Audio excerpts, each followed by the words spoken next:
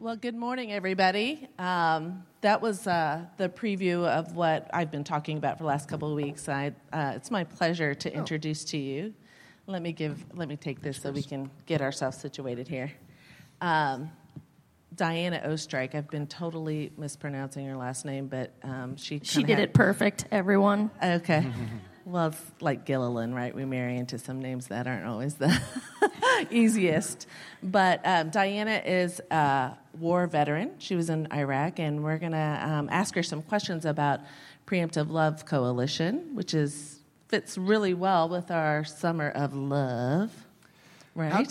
How'd we get started with Preemptive Love Coalition? Just a little bit of background real quick. Why are we all hanging out here together? This is a cool story.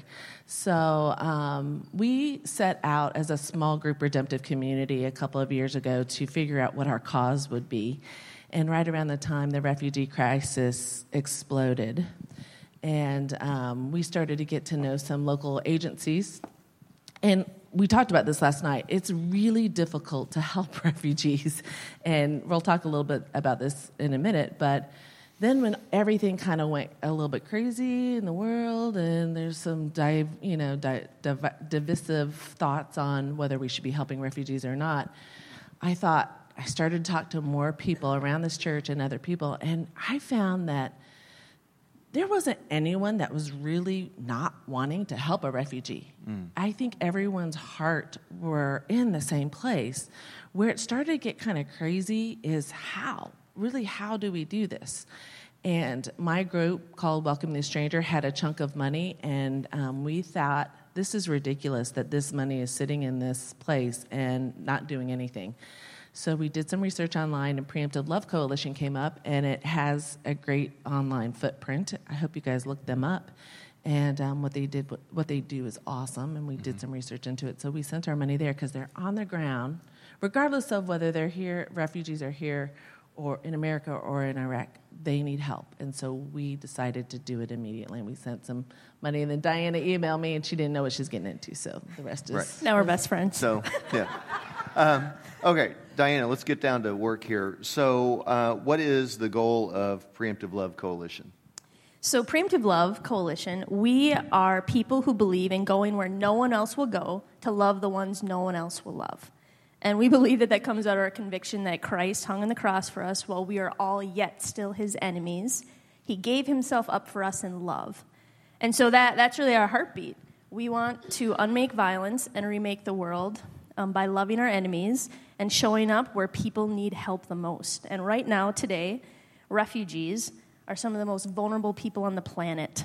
And we are on the ground at the headwaters of the crisis in Iraq and Syria.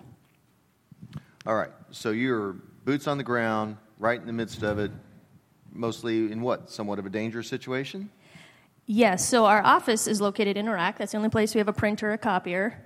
That's where we are. And for most of the last 3 years, our families who live there have been 3 hours from ISIS. And they have little kids, and that's where they live. And so originally they had worked with doing heart surgeries for kids, which is a fallout of all the violence between America and Iraq, and all the weapons left a lot of birth defects in soldiers. Oh, is that right? And also in the people in Iraqis. So they were having all these children being born with these holes in their heart, but with no medical system to save their life. And so in an effort to bring peace and to reconcile two communities at odds, we were doing heart surgeries. In comes ISIS, and now our neighbors are, they're just being brutalized. They're being pushed from their homes. You heard Gozay. ISIS just comes in and takes lives, kids, brothers. And so they had to flee. And so now all of a sudden our neighbors have no food. They're being just killed right and left, and they need help, and they need food and water and a tent. And so we didn't know anything about that, but when your neighbor has a need, you show up. And so we started bringing in emergency food and water right where they were at. So you guys are dealing with relief and crisis as opposed to redevelopment or development of any sort? We're doing both. Thank you for bringing that up, Dan. The heart surgery is a long-term type thing. Yeah, the heart surgery is that we want to unmake violence and bring reconciliation between two people. And if you can trust your enemy, so originally we were having Iraqi families bring their children to Israel for surgery. And in that exchange... What, did you say Iraqi children to Israel? Yes. So we were asking... Hey, how's that working out? We were asking these Iraqi families who had been told their whole life that Israelis were their enemy to trust their enemy with their child's life. Mm-hmm. And when that child came home from Israel, the scar on the chest was a testament that someone they had been told their whole life was their enemy actually worked to save their life instead of take it. And that's what we call preemptive love. It's a love that strikes first and reimagines a new story. Okay, so I'm going to ask you about you. Well, hold on. I want to answer Okay. Dan's because that was such a good question. So we're continuing to do heart surgeries, and I was in Iran last summer when, as you know, in America, the big question was the Iran deal. So at the same time when our two governments could not speak, we don't have an embassy there, I was there saying, your children matter. Your children matter so much that I will come here without the protection of a government, diplomacy, and I wasn't wearing a uniform, and I didn't have a weapon this time. And it was the scariest thing, but I also saw the kingdom of God come completely and wholly as we chose to love each other. And these babies got a new story. And what they know of Americans changed. And what I knew of Iranians was redeemed. And so when ISIS came, we came with emergency in Iraq and Syria. We came with emergency food and water, but we also knew that refugees needed a hand up, not a handout. Mm-hmm. That they knew. These are doctors, lawyers, nurses, business people. And now they're refugees. Yes. Yeah. And so they needed emergency food and water just to survive. But what they needed more than anything was to reclaim their life from the ashes of war, that ISIS wouldn't have the last say over who they were. And when you're sitting in a camp and you have nothing to do and you can't feed your kids, despair creeps in. And so what we knew was that we just needed to listen and empower them to thrive right where they're at. So we started these empowerment grants with the help of people like you. So Gose, she's a refugee, and she's sitting in a shipping container with her 8 kids, and yet, you heard it from her own mouth, she is buying her kids her milk and diapers, and she's sending her kids to school, and they're thriving. Is that coming from the soap? Yes, that is coming directly from the soap. So that's development. That's not crisis relief. Yeah. You're actually helping them how to thrive and how to actually make an income and a living. Yeah, so our bigger thing is empowerment, where we just say that wherever you are, whatever has happened to you, God has a fullness for you. And he has a dignity for your life, and we're just going to walk alongside of you. So she learned soap making, and it's changed her family's life. It's changed her community, because now there's soap that she sells to her neighbors, and they're decreasing disease. And refugee camps are tough places to battle disease, which kids and older ladies and men, they're just so susceptible to dying from disease. So they're obviously Muslim? Gose is Yazidi. What's that? So they are pariahs in Iraq because they are neither... the Middle East and most countries are very diverse in religion. So you always have, historically, Christians, Muslims, Jews living alongside of each other. But the Yazidis are a little bit of a different branch where they believe... they just have a different belief system, but they don't have a written Bible. And so... some Muslims believe that they are heretics, and so they're pretty hated. So the 3 faiths that we call book people are Christians, Muslims, and Jews, because we all share some of the Bible together. But Yazidis don't, and so they're this tiny minority, and ISIS committed a genocide against them because they believe that that they just were a disease on the earth. Right. Okay, so, but you still talk about God with them? Like everybody uses the God word? You guys might not know this, but everybody uses the God word all around the world. Whatever religion you are, we use our English term for God, Muslim, Arabic term for God is Allah, Native American term for God. Like, we all say the word God, and so there's no division. When we show up and say, Gose, what do you need? And we give that cup of water, and we rock her kids. And just this past year, she welcomed a new baby into her family, and we got to celebrate with her. So as we're being present and restoring life with her, I feel like the gospel is expressed completely. Like, it is a real thing. And some people, they're like, well, do you hand out gospel tracts? And we're like, well, these are traumatic survivors of ISIS. They just need to need to heal. And we say, well, a lot of people will hand out, the Bible, but we show up and be the Bible. I saw online the other day that Jeremy Courtney, who was the founder of Preemptive Love Coalition, was showing a box. Did you see that one? Yeah. And he was saying this is a cardboard box that someone is about to boil to cook as food for these refugees. So in Mosul, ISIS has they have taken over Mosul about 3 years ago and said it was kind of their capital. And so this is the last stand for ISIS is Mosul. And so the brutality of what they've been doing in Mosul as the Iraqi army has been trying to free it has been horrific. And they've used starvation as a weapon of war. And so not only is a father boiling a box to feed his kids today in Mosul, he paid for that box. Like, people are paying for these boxes to feed their kids. Think about my Amazon boxes Amazing. that I get. I'm thinking about a tract that someone might be giving someone else or a piece of paper and what they might actually consider that to be. So grass and boxes in Mosul are a sought-after, paid-for commodity to fight against starvation for their kids. But just this past month, because people like yourself showed up and said, I want to help right where they're at, we fed over 1,000 people in Mosul. And we brought clean water because ISIS blew up their water tanks. And right now it's around 100 degrees in Mosul. And water isn't just something you like to drink, it's survival. And so we put in new water pipes. And communities have survived ISIS, but now they're going to thrive. And that is that's our hope. That's empowerment. That's the more beautiful world that God is renewing and putting together. And that's really where we want to join him. I want you to tell your story. How'd you get it? Because this is an army that was in Iraq and service there. So, how'd you get into this thing, Diana? Short story, long story. But I feel like the best stories always start with our breaking apart. And I flew into Iraq at 23 years old as a combat medic right when the Iraq war was starting. We were seeing bombs on TV, but we hadn't declared war. So I was part of a preemptive strike. And shortly before we got there, we had gotten in the country, and we were convoying to Baghdad the next day.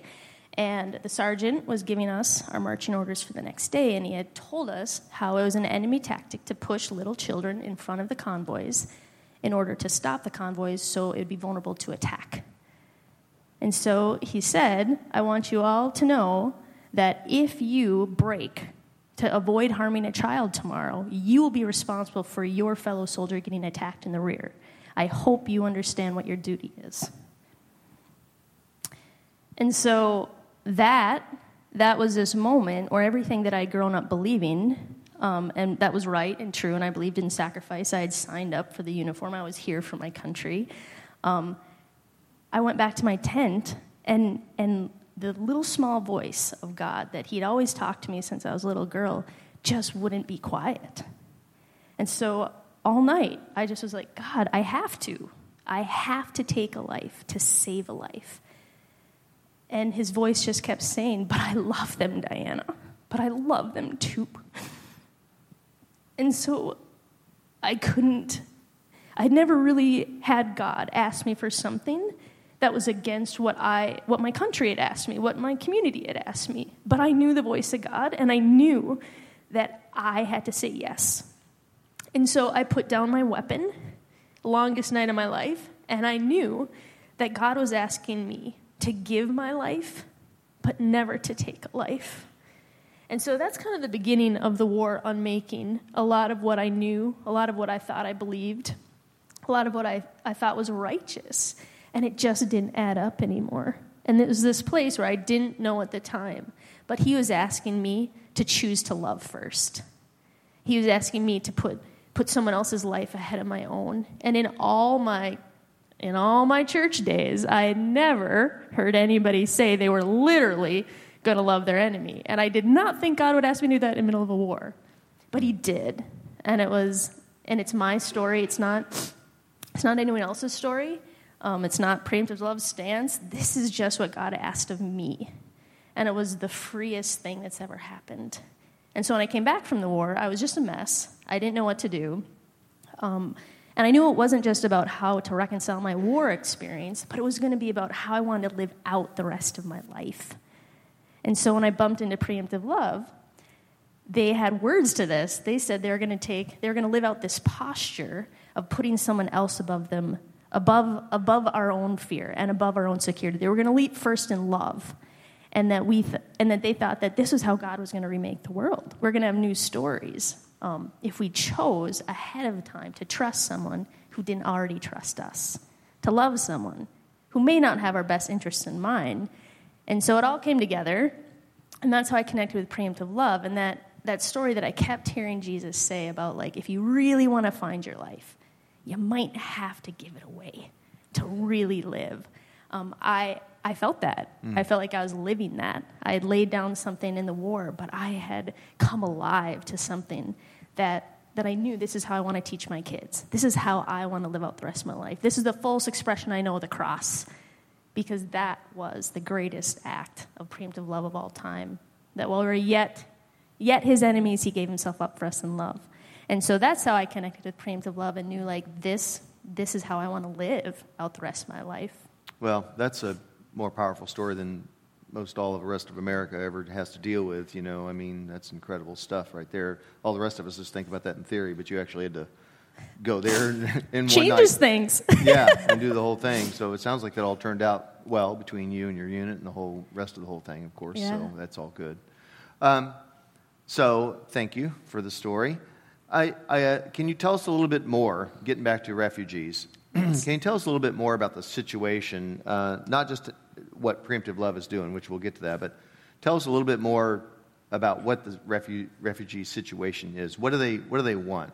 And what I'm really talking about here is what we were discussing, is that, you know, refugees coming to America and all this sort of thing, like, that doesn't really sound like that's the goal, right? Yeah. So what is the goal? So since we live there and we have our ear to the ground, what we continue to hear from refugees is that they want to go home. That they might be living in a tent and they might be living in a shipping container, but they don't want to come to Europe, and they definitely don't want to come to the U.S. It's not a really friendly place for them right now. Like, their heartbeat is really their ancestral land. Like, their dream for their children is that their children will go to their family church, their family school. They want to go back to home. Their neighborhoods. And so the average time that it takes for a refugee to end up going home is around 17 to 18 years. And so really? if you're a parent, you know, that's your child's childhood. That's their chance. And so that time is so critical for families just being healed, for kids going to school. And so what we continue to hear is that refugees don't want to leave. They want to go home. But that gap of 17 or 18 years, like, they need to work. They need to create a life, even if it's away from home. And so that's what we continue to hear when we sat with people. And so we asked them, what would that look like for you? And for one family, it was sheep. Before ISIS, they were sheep herders. That was their family identity. That was their skill. And so we said, well, let's get you some sheep. And now when we go visit in the camp, there's not that despair, because kids see their parents. They see them doing the thing that they love. And people need dignity. And they don't want dependence. Like, these are some of the bravest men on the planet who have faced ISIS. They're not running away from their kids. They want to be people that their kids can look up to. And so sheep. So you go out there, and they're like, sheep has revitalized this family. It's food, and it's an economy for them, and it's something that their kids can be part of, and a security. And so that's what refugees, we continue to hear, is that they want to stay where they're at because their eyes to go home. So they don't want to go any farther than where they're at. Whether they are refugees in Syria who got pushed into Iraq, they want to go home to Syria. And Iraqis, they want to stay in Iraq. And so the whole question of, like, what should we do with refugees and the fear that comes with that, or the cultural things, like, what if we don't even have to answer that question? What if we just say we're going to empower people and help them to thrive where they're at, right in Iraq and right in Syria? And so that's what we continue to hear from refugees. And so they're where we take our cue because they know better than anybody what they need to really thrive. So when faith communities, churches like us, when we get involved and we donate money, then what are we doing? Are we buying sheep or soap making supplies, or what's Dan, going you're on? doing it all. Well, I mean, you're doing it all. We're can, just giving money. But I mean, what on the dignity side of thing, which is absolutely, what we all know is the right thing to be doing, because providing jobs is what actually raises up a society. Here and there. That's what people want in America. Right. That's what people want there. Right, no doubt. So this is sort of like what? Starter funds? Yeah, so we call them empowerment projects, but what they are is they're a business grant. So we're never going to ask people to pay back the money. And what we do is we come out, and sometimes we sit with them for months and months until they can really figure out what it is that they can do. We don't want to come in with answers. And so when they find out what they want to do, we create a business plan with them. And so for the soap makers, it was a lot of teaching. I mean, it really is a process. And so teaching them how to make soap? Teach them how to make soap. Teach them how to sell soap. Teach them how to kind of do the continual business side. So we stay with them and just coach them through it. And last year, we bought chickens. There was one group in a camp who said, "We know chickens. We want chickens." So we brought them chickens, and they built these little houses. The chickens were the prize thing. The kids kind of loved them as pets. There was just this vitality. And then there was sickness. There was some sort of chicken sickness. Uh-oh. And the government, I guess there was medicine, but the government wasn't giving it out or wouldn't allow them to buy it. And so part of what our monthly sponsors, we call them, like, you stay with people. And so in that month, we said, we'll get you the medicine for your chickens, because they had worked so hard and this was their future. And to see it wiped out because they just didn't have $10 for the medicine. This is kind of what it continues, is that it's a friendship, and it's a commitment to the livelihood of the other. And so we can do, people are doing soap, some people are doing sheep, some people are doing chickens. There's quite a few men who are carpenters, and they also work with air conditioning. It's a thing over there. But when they fled ISIS, they lost their tools. And so a mechanic without his tools, all the skill, and tools for a mechanic is around $1,000. Like, as most people know, your tools are your trade. And so some of our empowerment grants are, we're going to get you your tools so you can get out there and continue to use your skill for your family. So, also, you mentioned education. So what are the kids doing in this 18-year process while they're waiting in a refugee camp to come home? There are schools in refugee camps, and recently there's a group of Iraqi Christians in the Nineveh Plain that their village got liberated from ISIS, and so we're helping them come back and resettle in their village. But the one thing they said was, there's no school for our kids, and we cannot come back and rebuild our village if our kids aren't in school. And so we said, well, what do you need? And so what donors ended up doing is buying a bus so that they are moving back to their village and rebuilding, but they have a bus to send their kids to the neighboring village 30 minutes away in Tel Skuf so they can continue to go to school. All right. And so we're empowering people to rebuild by giving them what they really need, which for most people is education. They will not leave a refugee camp that has education to go back home if they don't know their kids how to school. Okay. Yeah, I think we talked at Children of War, if they leave school for a year, they're more likely to never, ever return. Yeah, if a kid misses out for a year, the likelihood of them ever going back is, I think it's, less than 25%. And that leaves kids vulnerable. It leaves girls vulnerable to early marriages, and it leaves boys vulnerable to other people's agendas. So really, school is the safest place, and these parents are committed to their kids being in school. Yeah. So this hits home for me because my mom was a child in World War II, and she's Japanese, and she left in 6th grade to go work in a war factory, and never went back. So it's historic. We were talking about the history of our cultures and how we view different things and how well Japan is doing today, and mainly because we went in to help after the World War II. Right. So. All right. Well, we want to wrap up this little part of it. This has been the message, everyone. This is the teaching part. I don't think it gets more applicable, But And the scripture is, Doug, you have the Matthew 25 scripture up there. I want to make sure you guys have remember the reference on this. Matthew 25 on the side screens says this. It says, when the Son of Man, this is Jesus talking, when the Son of Man comes in his glory and all the angels with him, then he will sit on the throne of his glory, and all the nations will be gathered before him, and he will separate people from another, as a shepherd separates the sheep from the goats. And he'll put the sheep at his right hand and the goats at the left. And then the king will say to those at his right hand, come, you that are blessed by the Father, inherit the kingdom prepared for you from the foundation of the world. For I was hungry, and you gave me food, and I was thirsty, and you gave me something to drink. And I was a stranger, and you welcomed me. And I was naked, and you gave me clothing. And I was sick, and you took care of me, for I was in prison, and you visited me.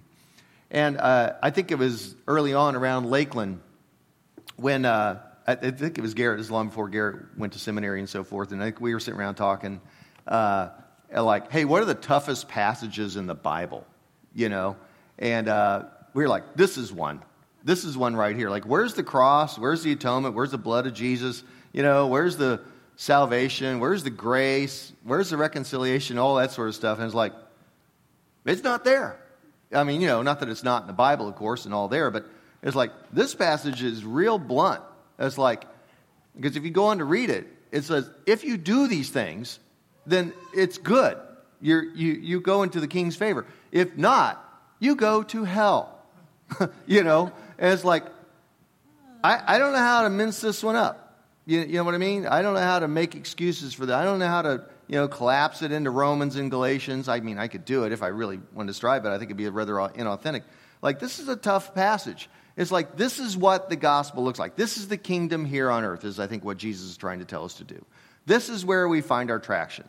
This sort of thing. So things like what Diana's doing and other Christians and churches like us, where we come in and support them and stuff, this is way beyond politics. This is way beyond the shrill liberal voice, you know, that says, you know, I can't believe the state of the world and the state of the country. This is well beyond the conservative voice that's sitting around saying, like, I'm so sick and tired of hearing about the liberal voice. You know what I mean? This is Jesus' voice right here. It cuts through it all. It started the whole thing, and everything else, you know, am I getting on a rant here a little bit? I am. So let me stop you here. The thing that we talked about, can I just stop you? Yeah, go for it. I'm sorry. You better. The thing that we talked about last night about the things that we tend to focus on, and when we were talking about the military, my dad was a military career guy, and how divisive it can be, but yet everyone has the same end goal, to bring peace. That's right. That's what everyone is trying to do. And so when we focus on the gospel of peace and the gospel of grace, then it doesn't get all that complicated. Yeah. But anyway. Yeah, I think it's always I went to seminary and probably, you know, a whole bunch of money, and like, here's one for you. You can save yourself a bunch of bucks. But one of the questions to ask, you write it in the front of your Bible, would be like, what's being protected? What's being protected? In the Old Testament, what's being protected? What's Jonah protecting? What's Moses protecting? What's Jesus protecting? All over. You know, when you sign up for the military, what are you trying to protect? What are you trying to accomplish? When you sign up as a Christian, you join this church, what's being protected? What are you after?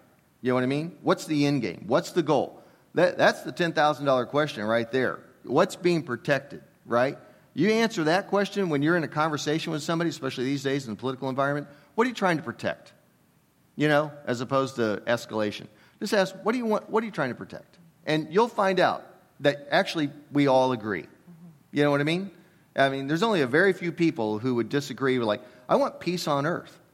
You know, like, all right, well, cool. Let's all get to work, not do something too stupid, you know, and we'll get the job done. The church has the specific goal to do that. To and just on the side, I always kind of go off the side and say, you know, well, Jesus started the whole thing. So, but other than that, you know, it's good. All right, well, Let us stand and let us pray, and we are going to move into communion and worship. We're going to end the morning by going to God, glorifying God together as a community, and we're going to start with the cup and the loaf. So if the servers want to come forward, that'd be good. But let us pray and pray specifically for our brothers and sisters in Christ as well as those that we don't know. Hey, and let us pray also for our enemies. Lord, we come before you as people who are oftentimes swayed and pulled by so many voices, and yet, Lord, there is but one voice we need to understand and hear above all the din. That is the voice of Jesus. So, Lord, may it be clear to us, may we immerse ourselves in the purity and the truth of the Scriptures as our first voice, as the voice that tells us what is true, what we should do. So, God, we give you thanks for other Christians like Preemptive Love Coalition and all the other organizations out there, including this church, that are involved with loving our neighbor, that are treating our neighbor as ourselves. May we be that voice of peace. May we agree to move ahead. May we not grow weary of doing good. May we put our hand to the plow, no turning back, one foot in front of the other, and march toward the kingdom of God during our one lifetime. In the name of Jesus, we come under this banner, and we all said, amen.